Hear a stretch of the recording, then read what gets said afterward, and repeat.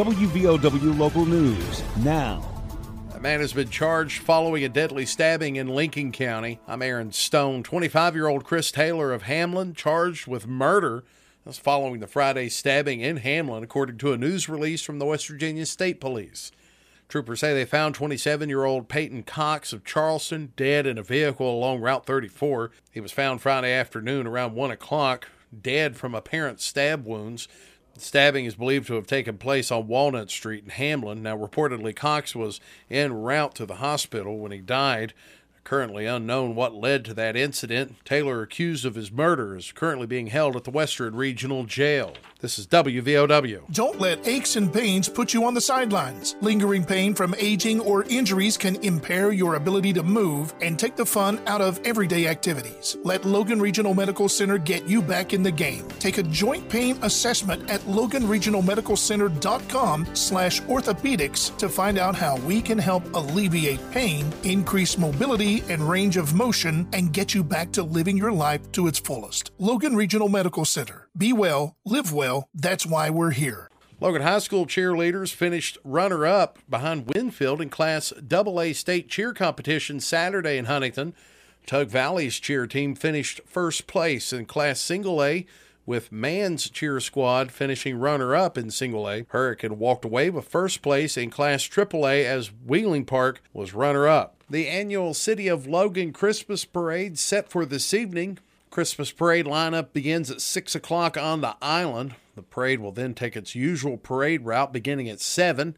Feature attraction for this year's parade, the Marching Thunder, Marshall University's marching band. At 6 o'clock, food and craft vendors open in downtown Logan. And after the parade, around 8:30, Team Santa gift giveaway sponsored by the City of Logan, Genmar Services, and the Oddfellows of Logan. It commences. Kids can come, meet Santa and the Grinch, get a free gift. That's at the downtown Logan green space area, site of the former Aracoma Hotel.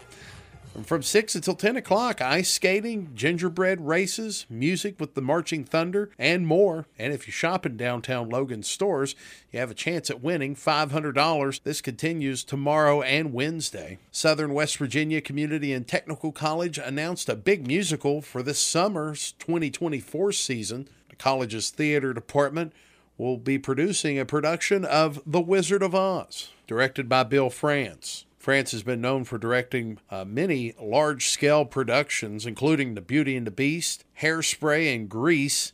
Several versions of Wizard of Oz available for productions out there. The college will be using the version based on the original 1939 MGM movie starring Judy Garland.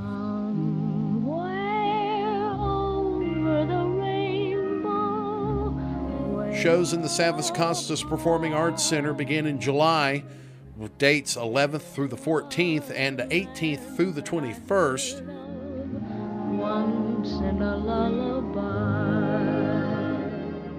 And the Christmas spirit started this past weekend in downtown Logan when Landau Eugene Murphy Jr. and his Home for the Holidays tour made a stop at the Coalfield Jamboree. You better run shots, you better not cry, not about crying, tell me why. Santa Claus is coming to town.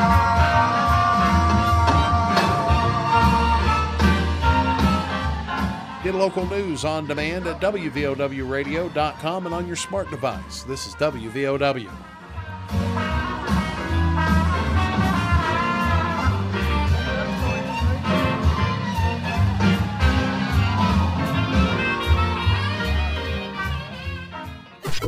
Here's the Coalfields forecast from the Storm Tracker 13 Weather Center.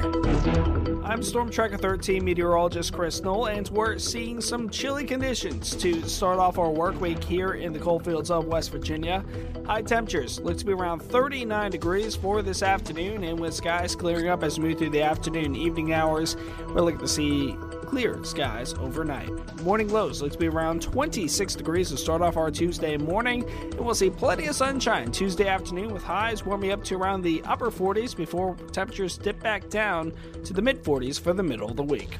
Listen throughout the day or click on tristateupdate.com for more weather information from the Storm Tracker 13 Weather Center. The Coalfields start the day with the morning news. Lawmakers are scheduled to discuss last month's water main break on Charleston's west side that led to more than 1,000 natural gas outages. Leaders of West Virginia American Water Company and Mountaineer Gas will address lawmakers at 9 this morning during legislative interim committee meetings. Some Mountaineer Gas customers are dealing with damages to utilities as a result of the water main break. The morning news, weekdays, starting at 6 a.m. on WVOW.